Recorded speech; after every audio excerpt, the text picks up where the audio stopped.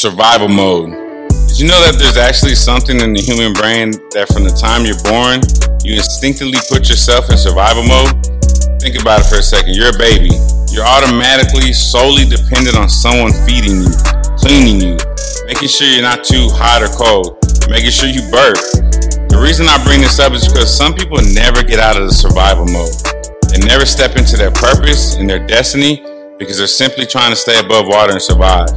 I'm here to say when you start living in your purpose, your gift, or your calling, you start to actually live more and more, not just to survive, but for purpose. Some people are okay just making it, and you know what? That's fine. That's cool. Some of you are called to do greater things in the kingdom, but don't. Those are the people I'm speaking with. Live in your purpose, tell your story, and don't survive, but live. This is the Real Estate Coach. Remember, your gift plus your why equals your purpose.